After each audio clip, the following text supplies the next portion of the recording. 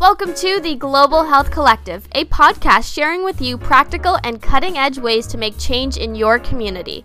Current global health challenges are complex, from the rising burden of disease to the climate crisis to health disparities. These are the same challenges impacting our local communities. The world needs each and every one of us to come together to create solutions. Hi, I'm Shania Bopa, your podcast host. I'm a student in the Masters of Science in Global Health Program at McMaster University and Executive Director of the nonprofit organization, the Canadian Courage Project. With a focus on the United Nations Sustainable Development Goals, I will be calling on the world's leading changemakers to talk health and sustainable development and share their stories on how we can make change today.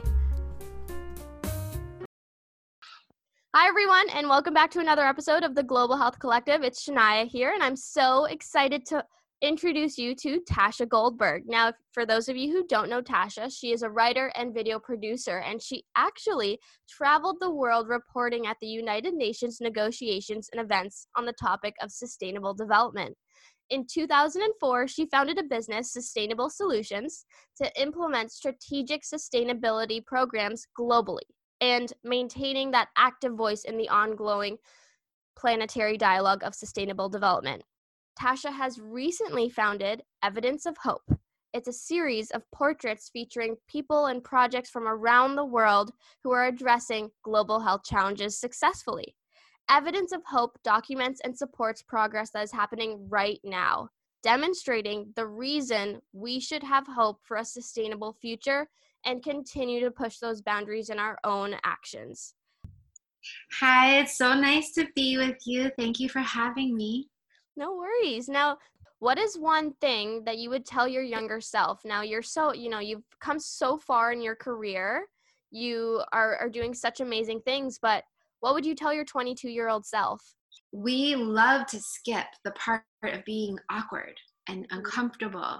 And we have all of this distracting, mind chatter around what we think we should be if we're going to enter into a space that we've never been in before. But that's exactly what we should be doing. And I think that if I could go back and tell myself it's okay, you don't need to know what you don't know. This is a pursuit of learning and discovery, and, take the journey and let yourself not know. And get rid of the distracting, that part can hold you back so much. And I can totally relate to that, especially I find social media just such a hard thing and such a hard barrier to overcome nowadays. Like, I feel like everyone is sitting in their comfort zone, just praying that their comfort zone will get them to where they would like to be in their lifetime. And I feel like that to grow, you really have to be uncomfortable. I also think that, if you think about the people that you admire, whether it's a musician or an athlete or a politician or somebody in your family, there's a lot of different qualities that might give you a reason to admire them, but it's usually there's this quality that they did something different. And in order to kind of break out of what you're supposed, the channels that you think you have to go through, especially during this pandemic, like we've seen so much creativity in creating virtual networking spaces and connecting to each other while maintaining like a physical social distance. And it's stimulated or triggered by something's not working and you have to try something new. And so that, like, to free yourself, to be able to kind of dare, you can be humble, but you have to have courage, and so I think that that's a really important balance in life, and something I still need to learn always. And did you always believe that you had to push out of your comfort zone and to really make a difference, you had to stand out in a different way at 22? Or is this something you learned recently in your most recent years of work? Well, I don't think that I felt like I had to, but it kind of always naturally happened. I grew up in a way where I wasn't the typical mainstream person. I was maybe, not experiencing things, I was vegetarian at a time where it was like, I might as well have had horn on my head. Like, that was just not something that was happening. I had like little things that made me a bit different. And so I guess in a way it was a comfort. I felt like that was natural. And when I was 22, I was finishing my undergraduate studies, and I did a self-design major. So I didn't go through and follow a course of study that was already laid out. I had something in mind that didn't exist, and then I had to put it together and ask, support from different people, from different professors, to allow me the opportunity to study what I really wanted to study. And so when I finished my studies and I started into working in my career, it wasn't that I got an entry level job and, worked my way up. I was the kind of person who would admire somebody or read a book and then write to the author, or, reach out to the person and see if I could do some sort of, can I work for you as an exchange? I was always trying to figure out ways that I could creatively put myself in a situation, even though I didn't have any of the real qualifications. I never, even with the reporting, I didn't have any of the right qualifications, but I was persistent, and I was also creative about how to enter into the spaces that I wanted.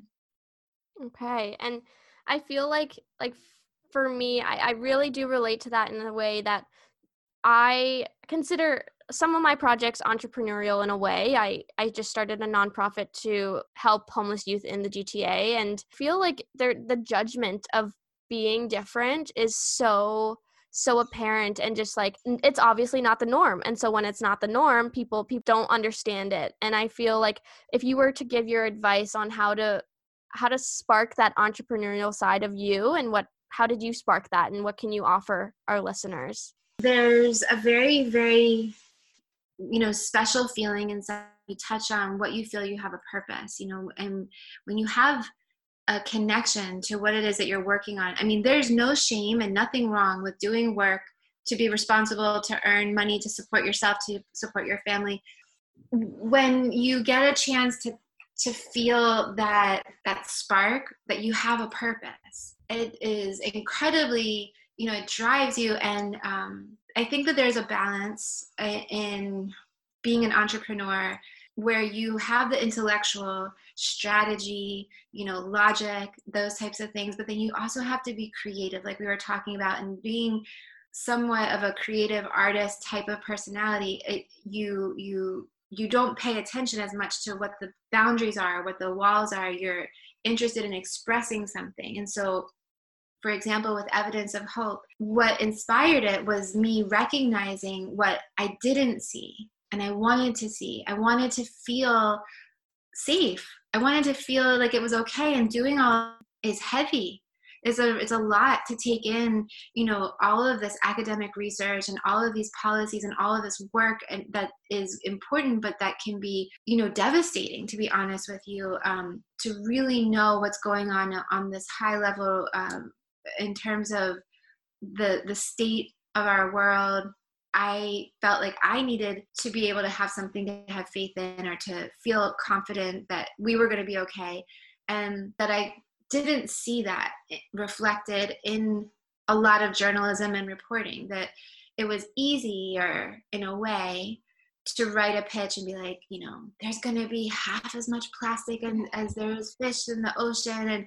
And, before I show you something, I'm going to rip open this bird and show you all the plastic inside. And it's not that that's a bad approach, but as a result, I felt numb. I was starting to feel withdrawn and depressed. And I noticed that I wasn't alone in that. And if the goal was to really influence like behavior change, I didn't feel like scaring. I don't like scary movies. It's not, my thing. So I wanted to create something that didn't exist. And so I was already kind of coming out of, following a path that was already laid out and trying to create something that didn't exist before. And that meant that I had to be really creative in terms of how to resource my ideas and to make them tangible and to make them actually happen. How to tag on to a work trip, an opportunity to do an exploration, how to, create what I could see and what I was experiencing, how to turn that into something that I could share that was, evocative in a way for other people to experience as well. And have both in my life where I set, a map, and I get logical, and I make plans, and I organize. And then sometimes I think it's really important to, go on the whole other end of the spectrum and, work with colors and have ideas and be creative and let yourself go into a feeling place rather than a thinking place in terms of what it is that you're doing. Yeah, I totally get that. And I think that it comes back to what you said about finding your why, finding your Mhm. passion, finding what fuels you. How did you combine your why with the purpose of evidence of hope? How did you find that happy medium and Well, there was a very natural experience that was so joyful. Like so for example, I would go on an assignment where I was reporting and I was covering, disaster risk reduction, or I was covering, climate change negotiations. And then I would stay where I was so I would spend time where the meeting was being hosted to be exploring, to be able to have the opportunity to travel. And without, organizing it, I was meeting people who were facing exactly what we were just talking about, who were surviving floods, who were, living through natural disasters that were exacerbated by climate change. It wasn't theory, it was their lives. And, so I was drawn to, meet them and to explore and learn from them. And my overall experience was very open, very welcoming, and people responded extremely well to my interest. And I made amazing connections, the kinds of connections where I felt like I was leaving, new family members, where I really felt like embraced by a community. People like invited me to stay with them in their homes, and so I was starting to gather all these experiences, and I felt almost irresponsible not doing something with them, because it was like, okay, well, I'm stimulated, I'm motivated, I'm inspired, but that maybe I'm being selfish. So how can I translate that into something that can be shared? And so I think that the purpose part, that is really, deeply personal and intimate in terms of like what we feel like we can do in this lifetime, where we kind of meet our skills and our innate capacity, and we hone it, we train ourselves so that we can deliver something. And I was experiencing that just by connecting with people and being able to exchange stories, to share with them, and to see that my interest, my admiration was creating this really beautiful and dignified exchange. And that became really important to me. And um it took a couple of years to figure out what the right formula would be, to kind of build up some new skills to be able to film and direct other people to film. And eventually what happened was I got to just be myself. And I do feel that I am very, you can see me in the different short films of evidence of hope, but it is a personal experience that I'm sharing, my exploration and what I'm learning.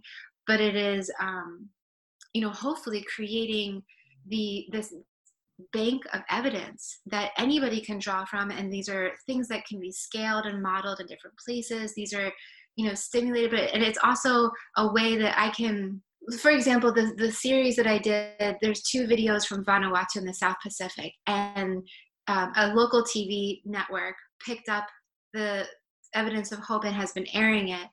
And it's all over, all over the South Pacific, in Tonga and Samoa and Papua New Guinea. And one of the things that made me so happy, it wasn't, I mean, of course I want to make work that I can share, but it was the idea that these kids see themselves as the heroes, and they see their grandmothers as heroes. And there's not a lot of that in certain parts of the world and in certain communities. And so that part really has been fulfilling. So I don't know if that answers the question, but it's like, part natural, what you just, are experiencing, and then part really like dedicating yourself to honing the skills and developing yourself to be able to, walk in the shoes that you want, and then a little bit of magic.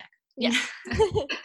And I think a big problem that I feel like we're all facing as young adults is, whether we're a fitness trainer or we are in English or in medicine or in global health, like I feel like everyone thinks you need to be interested in politics and global health to make change, and I think that you can be passionate about making change and be from any background possible. I don't think it matters. And I think it's like exactly what you said, honing in on your desire to actually learn and educate yourself, and you chose the opportunity to do so interacting with people and making relationships. But how can I make change and put myself out there and look for opportunities if I have nothing on my resume? How do I go about doing that? How do I get involved with the UN, for example? Well, I mean, I think that there's it's easy to think, oh, what I don't have. Yeah. But for example, with reporting and journalism, I always use that to my advantage. I don't know.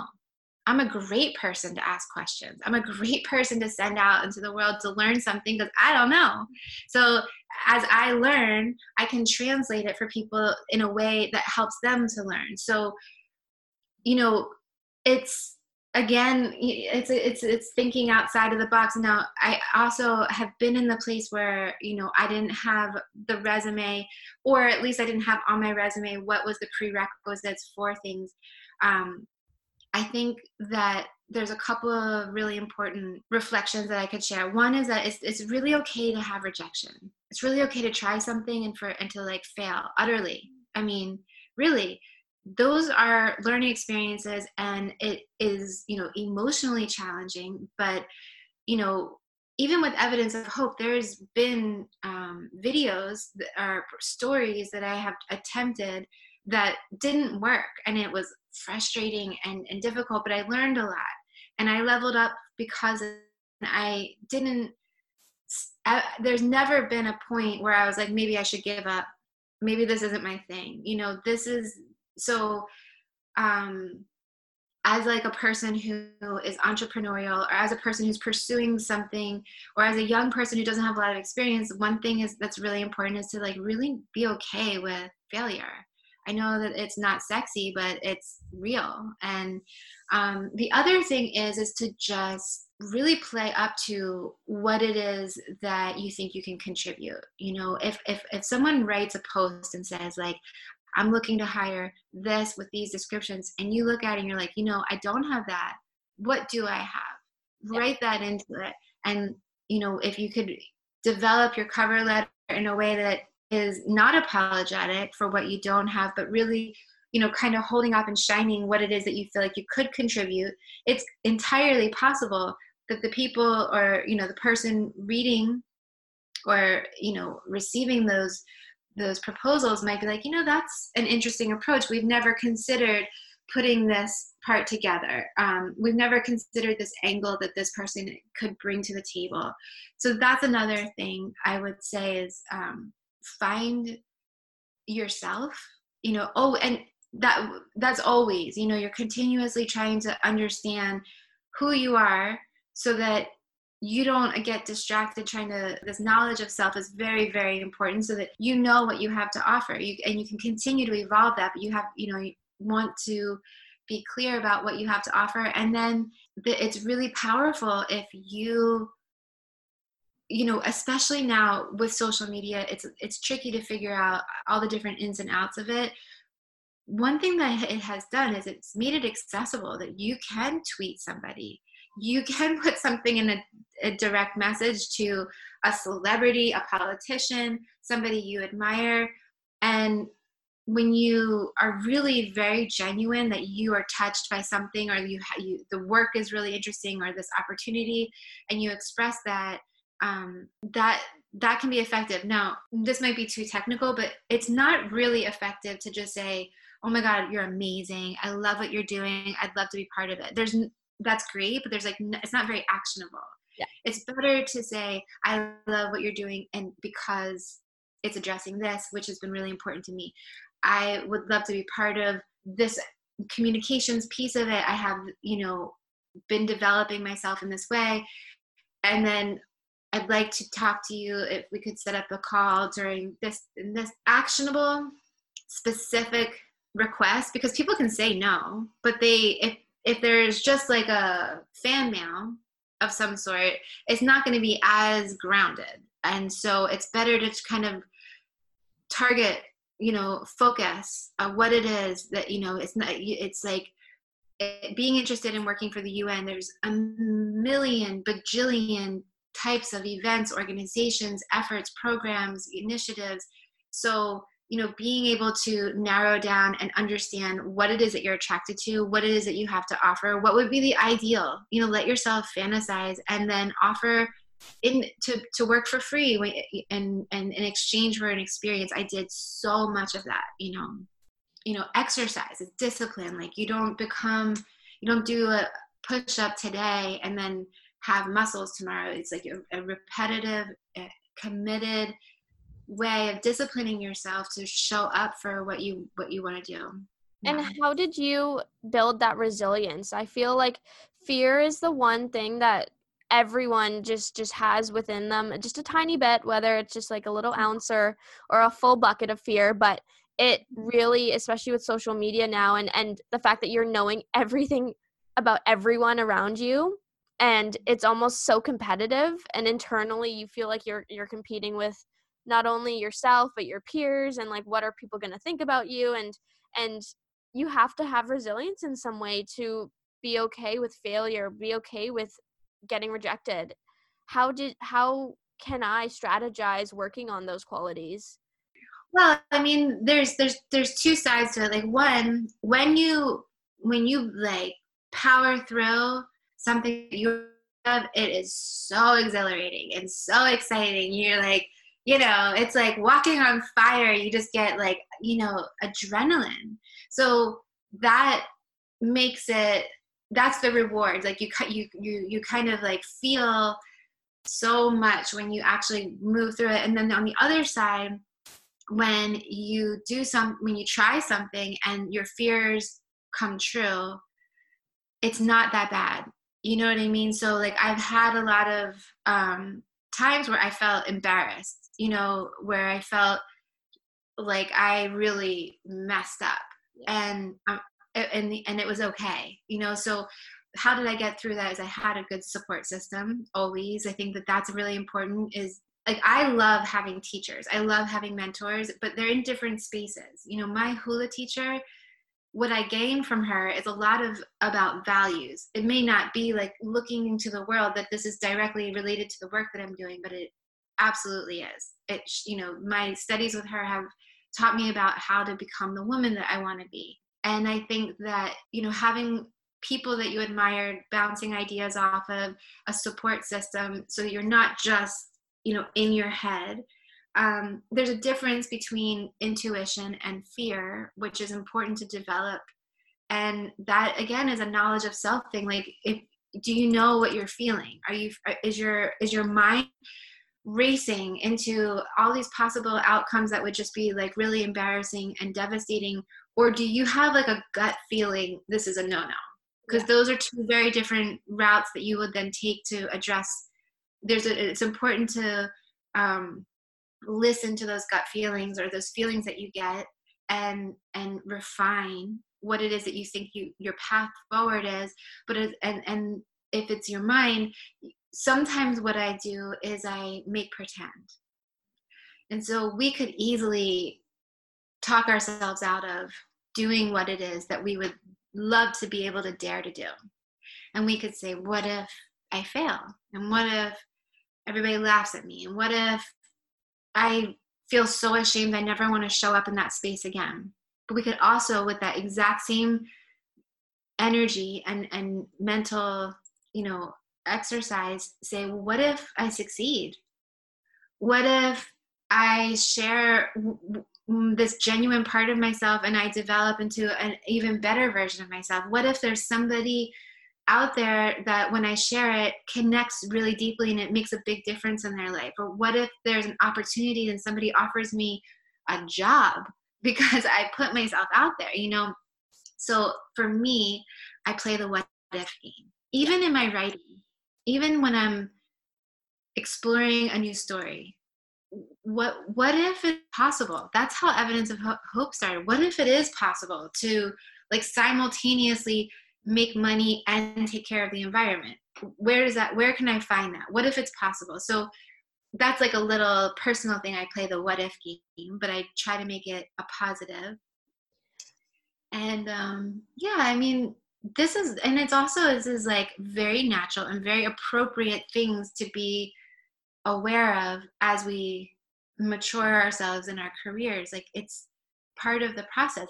You don't just, usually this is how people develop. So it's nothing to, again, be afraid of. Is the awkwardness is okay, you know? I was listening to a podcast the other day that said, you aren't born to hate yourself. You're not born to have the doubts and to have the anger toward yourself, telling yourself that you're not capable. That little voice inside your head is actually a product of your environment, and whether that's your consumption with the media, consumption with your friends and family's thoughts, consumption with everything around you. And so that's kind of what the goal is of this podcast, is to offer people that consumption that's positive and that will positively talk to that voice inside of them and bring out their spirit and push them to want to do better because they believe that they can do better. And I think that's all of it. It's believing that you can do better and believing that you can make change. And how did you connect your confidence and your willingness in Evidence of Hope and the SDG goals, and which SDG goal are you attacking right now and formulating in all of your projects? I was reporting at the Rio Plus 20 event in 2012 in Rio. So it was a really like historic landmark, and there was a lot of different things happening at the same time. But that was actually where, like, it was like the best part of what can happen, because it was an opportunity where all these global leaders were coming together, and the idea of doing the SDGs was actually first conceived there. And it wasn't like on the dais, it wasn't in plenary, it was in these relationships that were building from people spending time together, strategically trying to address global challenges. And it was an amazing thing to start to be able to like pick up that this was possible. So it was always very exciting for me to watch. And I remember reporting at, there was a lot of maybe like 3 years of trying to figure out like, what are the 17 goals? How do you put them together? And what are the targets that go underneath them? Because they're so integrated and interconnected. So I haven't ever felt very much like attached to, the one, this goal or that goal. I've obviously spent more time in certain goals, in reporting. I was doing a lot of reporting that was ocean related. So there was, focusing on SDG 14, and then with the food, particularly looking at food loss and waste with the SDG 12. But it's always constantly changing. And, I'm finishing a post now about cities for The Economist, and it's looking at another SDG, but it is important to have the different SDGs, but what has always excited me and been of interest is this relationship of how it's all tied together. So a lot of times, if you notice, either from like the reporting of voluntary projects or reporting that's, cities are now doing it too, and national reports, a lot of projects will start because they have a certain target or goal that they're working towards, and then there's a ripple effect in the other goals. It's impossible that you wouldn't address other things when you're so it's not that I don't want to, I don't have a good answer. It's just that it's always been a holistic interest for me. And, looking at the uptake or the way that, nations versus cities versus communities are able to really ground what the aspiration is into actual actions is also very interesting, that process. I feel like a lot of us, especially those who are listening right now wanting to make change, we fixate on one or two goals. We fixate on that goal that we think we're going to attack and really tune in on that. And I like the fact that you have a holistic approach, because I now see it that it's this trickle down effect. You know, you hit one goal, you're actually hitting 5 in the making, but you're not realizing it. In one sentence, how can you describe as to why students and young global health professionals should be looking at the SDG goals holistically? We can accelerate our efforts.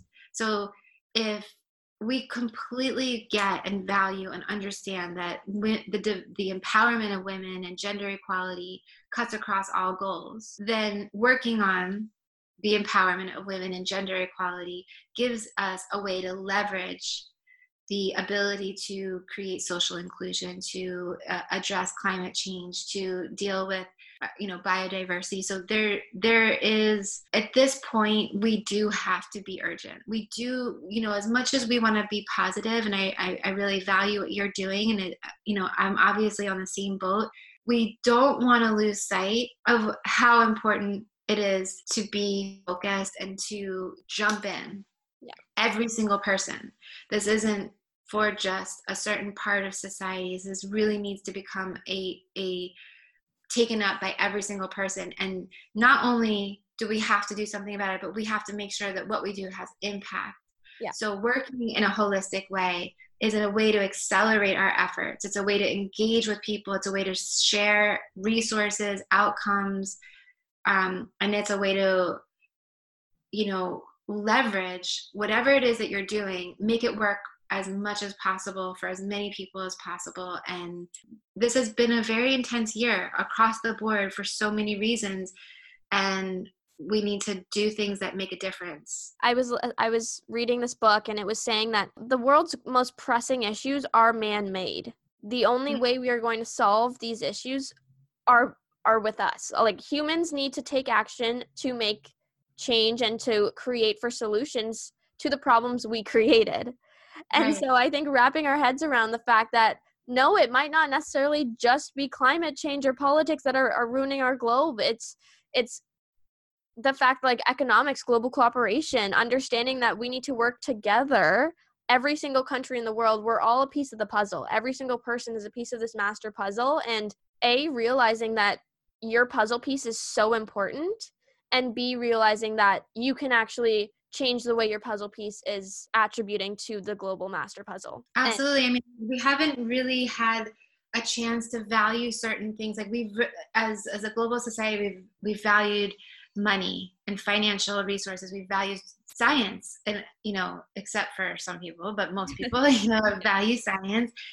We haven't really developed social sciences around sustainability to be able to effectively influence, behavior change, which I think that is something that we can do better. Yeah. And we haven't valued the importance of self-care in being able to show up to do important work in the world. Like all of these things that we were talking about overcoming within ourselves, that's all so that we can get the distractions out of the way and really do something with our time and our energy. And, as an individual, valuing our own self-care so that we don't have to become distracted by these things that we can exercise so that we can really show up ready to give ourselves our energy and our time. Something that you could do every day is, I think it's important to figure out, like, what are your sources of information that you can check on? Because, a lot of people will just go to their Apple News and, then you're getting Fox and sort of mainstream outlets. But if you curate what it is that, like you listen to a lot of podcasts, but if you sort of curate even through social media where you're getting your information so that you are looking at things that are from a different perspective, not just an American or Canadian or North American view, but developing relationships is also really important. So not in a way that you're trying to like work every angle when you meet somebody, but I always had this practice that when I would come home from an event, I would take all the business cards, because people love to give you business cards, and organize them so that when I was doing something about forests, I could look into all the people I have met that are forest people. And when you're learning about something and you turn to the people who you've met or the trusted voices, and you ask them to share with you, it's what they do. And it's an honor. It's, if someone's written a report and you want to read it, they want to send it to you.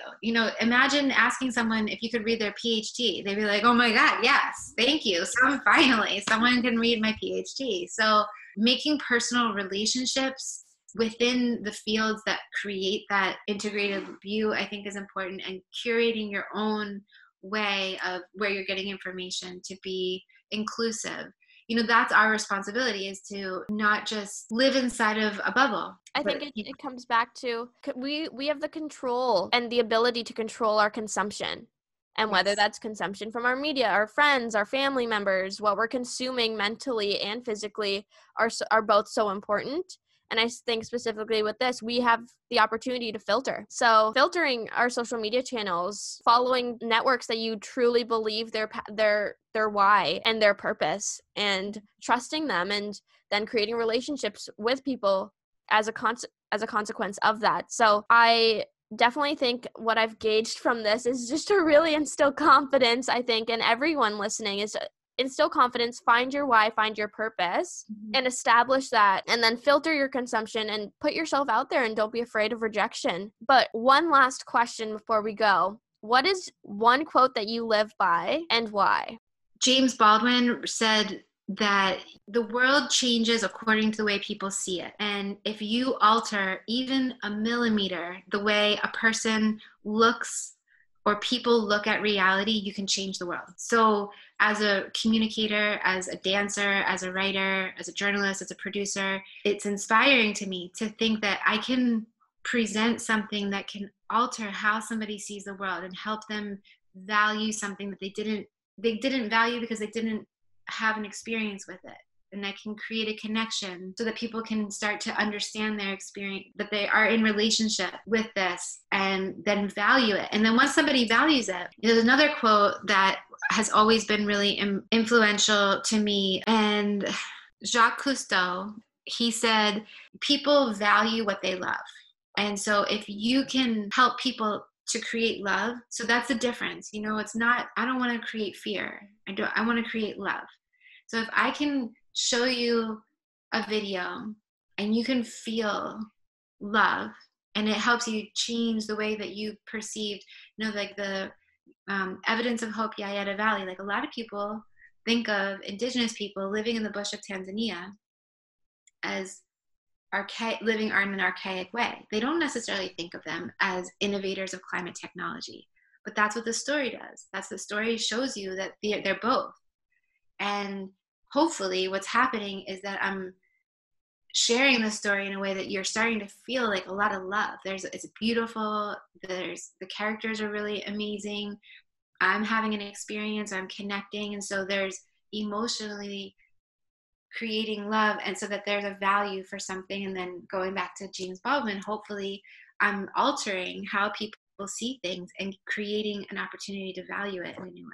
That helps me so much reframe the way that I perceive the global issues that are happening right now. And I think it's important, yes, be fearful of the way that the world is going, but be inspired to know that change is being done and it is possible. And it takes everyone to take a couple steps.